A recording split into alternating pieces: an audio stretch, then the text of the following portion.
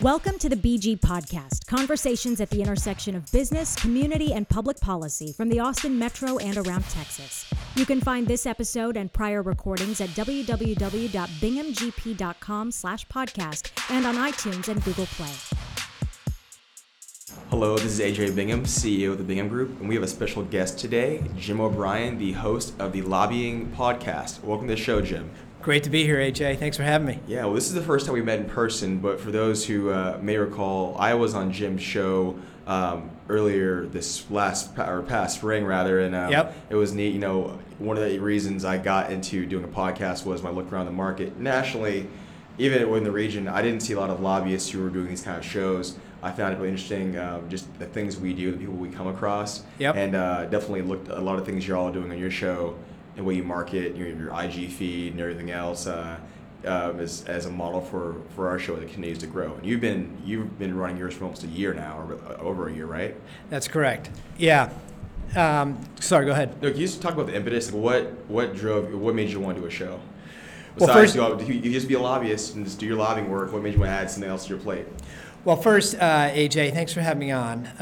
This is my first time in Austin, and what an incredible city. There's cranes everywhere. There's activity everywhere, and it's very different than Connecticut, where we are from. Mm-hmm. So, anyways, we could talk about the barbecue, the great barbecue that we have had.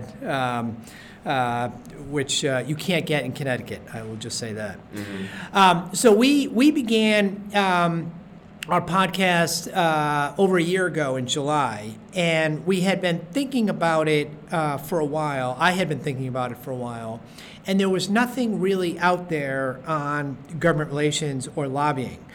And, in certain parts of the press, we can take a beating sometimes, the profession. And I don't think it's what you and I experience on a day-to-day basis as to what we do and the organizations that we represent. We represent nonprofits and corporations and people that have issues before government.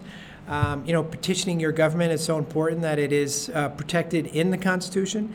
And so we really just help businesses engage with their government officials in trying to solve their problems. Mm-hmm. And we thought the podcast would be a platform for people in the business to talk about what they're doing, talk about what's working, talk about their careers. And we're a little bit surprised in how much interest the podcast has generated. I mean, it's for people in the business, mm-hmm. and it's been doing quite well. Well, this is background too. Can you just share for folks who aren't familiar with your show, what type of guests you have? So we only have lobbyists, government relations people, or people working with lobbyists on the show. Mm-hmm. They have to have some connection to the government relations world, the lobbying world. And we're somewhat flexible on that, but we really want to focus on that part of it. And so I try to break down into two parts. One is about the individual's career. What have they done? How did they get into the business? Most people started with an internship or running for office, and then decided, at some point that they needed to earn a living and made the leap over into government relations. And I have found that almost universally the guests have had a internship or some kind of start in college or just after college, which really piqued their interest in politics and in government and in lobbying. And so we focus on their career, and then we focus on the business. What do they do that works? What do they do that doesn't work? Their different experiences. That type of discussion. Yeah, and then real quick, your background with your firm. So your firm is based out of in Hartford, Connecticut. We're in Connecticut. Yep. And what's the firm called? It's called the Connecticut Group. It's we did a lot of research, AJ, on coming up with the name, and we're very clever. The Connecticut Group, and so we do our day job is we are contract lobbyists in Connecticut. The show really started as a hobby, and it really, we don't, for the most part, talk about, it comes up occasionally that we're in Connecticut, but I don't use the podcast to promote our business or what we do in Connecticut. I try to keep it separate, and that seems to work. But I will say the podcast has been a lot more work than we anticipated. What part of it's been the most? Was it up front, just learning the systems, how to use the mics? What part of it? Coordinating the interviews. Because we did ours on Zoom, right? Video chat. We did ours platform. on Zoom. Most of ours are done in person. Mm-hmm. And so coordinating, someone like you reached out to us, and we had not interviewed anybody from Texas. And so we immediately said, yes, that'd be great. And so occasionally we'll get people that reach out and say, I'd love to come on your show. And we do that. And so coordinating the interviews takes a while. And then the back end, the editing and the getting it, the production, that takes a fair amount of time. People are somewhat surprised to find out it's edited, and which we who do the podcast find kind of funny that they think it's not edited or whatever. It's interesting. Similarly, for me, it was kind of up front, just figuring out, okay, what kind of, there's the idea of the show and the guests you want to have, but it's all the little things like your intro music, your logo, or how do you get promote it, what do you want the show to be about, and it definitely was an evolution for me as I went along, even from having a run-up show, right, where you might first get on, like, hey, Jim, when I have my show, or broadly, we're going to talk about this, right, but I didn't have an actual bullet point out of, here are all the topics we're going to discuss and kind of keeping us in track. It was just the first few shows was kind of, and you can tell from the discussions, it was on the fly within the vein of that topic. And as you evolve, you realize, okay, this is good for both of us. I know what I want to say now, and they can have a full conversation with someone. Even like using the mics and everything else too. And then I think for me, just being a host, right? Just figuring out, okay, you can have. If you're very lucky, the person on your show or the guest on your show is someone who matches your energy or enthusiasm, and it creates a good dynamic that I think feeds and helps create entertaining dialogue for listeners. Obviously, though, you have people who are very knowledgeable sometimes on your show who just aren't either that comfortable talking on a mic, people they don't see, or almost kind of reverse public speaking, or they're just not very enthusiastic people in general. They're just not. I mean, they're smart and they're knowledgeable, they're known, but they're not the type who are, I'm waving my hands around like that. They're not like that kind of person, right? And you have to then go as the host and keep it entertaining with your tone, or either amp it up more, right? And it's hard. How's it going to sound if it's dry, right? And so learning those skills, I mean, again, they definitely parts of that I think you can pull from just our lobbying careers, but for both of us, we have our own firms, and it's almost an extension of we're entrepreneurs, we're lobbyists, but we chose our path in business was lobbying, right, for entrepreneurship, right. And then this to me is an extension of that. And actually, for me, in my case, I was probably 4 months into my show when a local association, Austin Board of Realtors, was looking to do their own podcast and reached out to me to help consult on their launch. Mm-hmm. And it was just interesting because I had only been doing this like 5 months, but in that time you realize what you had learned. And you also realize the barrier to entry for this. It's not, we've done enough where, I can have this show recording right now, posted up within 5 minutes of us being finished with what I wanted to, right? Because I have enough of the back end things in place, right? Shift the music around, the intro and outro track, and go. And my editing is very minimal. I like to get the content out, unless barring someone going off the rails. I like just keeping it as is. But yeah, I was a paid consultant for another podcast. I was helping, almost a producer. And those things, you realize, okay, this is entrepreneurship. You pick up a skill for your business, but that skill is not lobbying, but it's still revenue generating, which is really neat. And money was cool too, but it was neat to do. Right. Yeah, we haven't done that yet. But I have had that experience where you're 3 or 4 questions into the interview and you're getting very short answers. And you're like, oh no, this is gonna, you gotta start elaborating more, and so that can be tough. But you're right. You also have some guests that it's really a conversation, and we've learned that it does take a fair amount of work. We do try to put out a good quality product, and which takes more time. and making it sound right. As you said, you have to have the right equipment.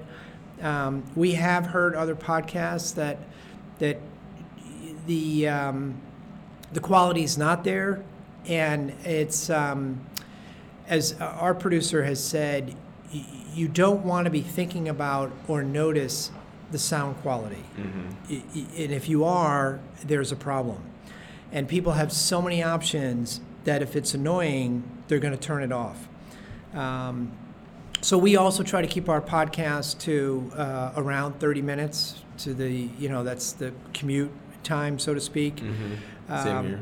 And because we're not Adam Carolla or whoever the Daily call the Daily we're not that kind of show, so people aren't going to turn in and listen for hours. I mean, we're not that interesting. What do you think too? I think one of the hurdles for folks in general who are looking to get into podcasting, right? And this can kind of go to that subject, but that I think there's the barrier being I have to be this good to do it, right? I mean, I think overall when I started mine, it was look, you have a network of people who you can reach out to be on your show. Like in my kind of the foundation of my show, it's conversations at the intersection of business, community, and politics, and it's primarily focused on the Austin Metro. Once in a while, I'll have guests, parts of the country or the state, but it's an Austin-centric show. And that's just kind of the play we want to make here.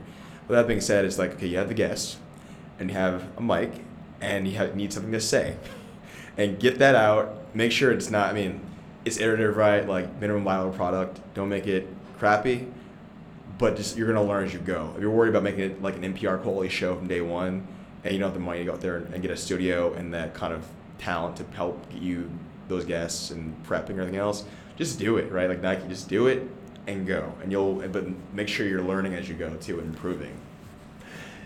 Yeah, I think I would not recommend a business do it for marketing purposes.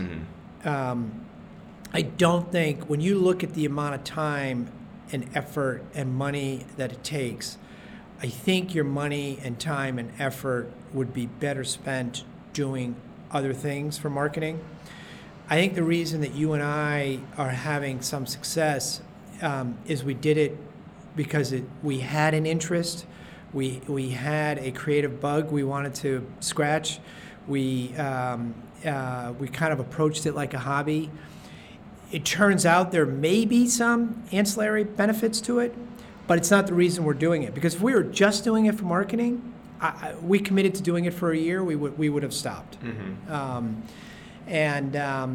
So we'll have to see where it leads to. Yeah, I mean, primarily I did this because I thought it'd be interesting and it's fun. And then the more I do it, we post regularly. We're on a hiatus now, but it's August 15th. We took off or July and August rather. But we were posting every Wednesday, and it's almost like working out because once you have these shows in queue, and then we have some interviews are going to be kind of mad because it's just the dynamics of the people and so on between me and the person are not so well sometimes, but it's just the idea of like you're putting out content, and when people give you feedback in person too, because we use a few different ways to track metrics, right? But the best one is you're out and about, so it's like, oh man, I've listened to your show, or I've heard of the episode, right? Because usually it's not they listen to every episode, it's the one that piques their interest. A while back, a few months ago, we had on Andy Loughnane, who's the president for Austin FC. It'll be the new Major League Soccer team coming here, and that was a highly rated show, an outlier from other ones, right? Because that was just a very hot topic for a broader base of Austin. And I factor that in too. But overall, there's always, if someone likes a show or that show, that's fine because it's, they're not going to like all of them, but they like the one they listened to and they enjoyed it and it was informative. And yeah, it's been fun. And then having conversations with folks you would normally, I think, people talk to. Right. In a business setting, right? Because this is more, you're really there, for me, it's talking about what they do, weaving in policy or community discussions, right? But this isn't, we're not trying to do a hard edge interview with them too. Right. Yeah, it's been very interesting. And you're lucky in the sense that, Austin is big enough and obviously the state capital, so you can almost have an Austin-based themed, that's enough of a show there. Whereas, so you're just lucky you're in Texas because that's you have a big platform. A lot of people would say that would agree with you. A lot of folks agree with you on that one. Texas especially. Texas is Texas, yes. The Texans especially would agree with that. Yes. Yeah. So you're lucky in that sense. I mean, as I said earlier, the number of cranes and activity here is just incredible. That's and not that people here take it for granted, but it's unique. Mm-hmm. There's probably more cranes in the air in Austin than there are in the state of Connecticut. It's interesting too. We were talking about this earlier at lunch. I think once you've been here so long, right? The cranes in the sky become just normal for you, and you don't really realize it until you go to a different, even a peer city like you go to Dallas or Houston. You'll see cranes and activity, but for folks who haven't been to Austin or aren't from here, only until you mention it after lunch or walking back to my office, the density or the activity, right? It's just kind of a normal day for you here, and it is. I went to Portland about 4 weeks ago, and yeah, I saw a few cranes, but you just notice, it's just pretty. It's more relaxed in that way, right? It's just all you see is skyline or buildings and apartments and such. Yeah. No, it's incredible. There's a lot of activity. Well, Jim, I'm gonna let you get back to your Austin vacation and trip here. I hope you definitely get some good barbecue, and it is August here, so try to stay in the shade as possible. It is. When the first day here, it was 107, and it said feels like 115, mm-hmm. and I was like, oh my, mm-hmm. wow, that is hot. You can bake cookies in your dashboard. It is. You've both done it. But the food is good. Yeah. All right. All right. Thank you, AJ. Have a great day. Thank you. Thank you for listening to today's BG Podcast. You can find this episode and prior recordings at www.binghamgp.com/podcast and iTunes and Google Play. Subscribe to stay current on future posts.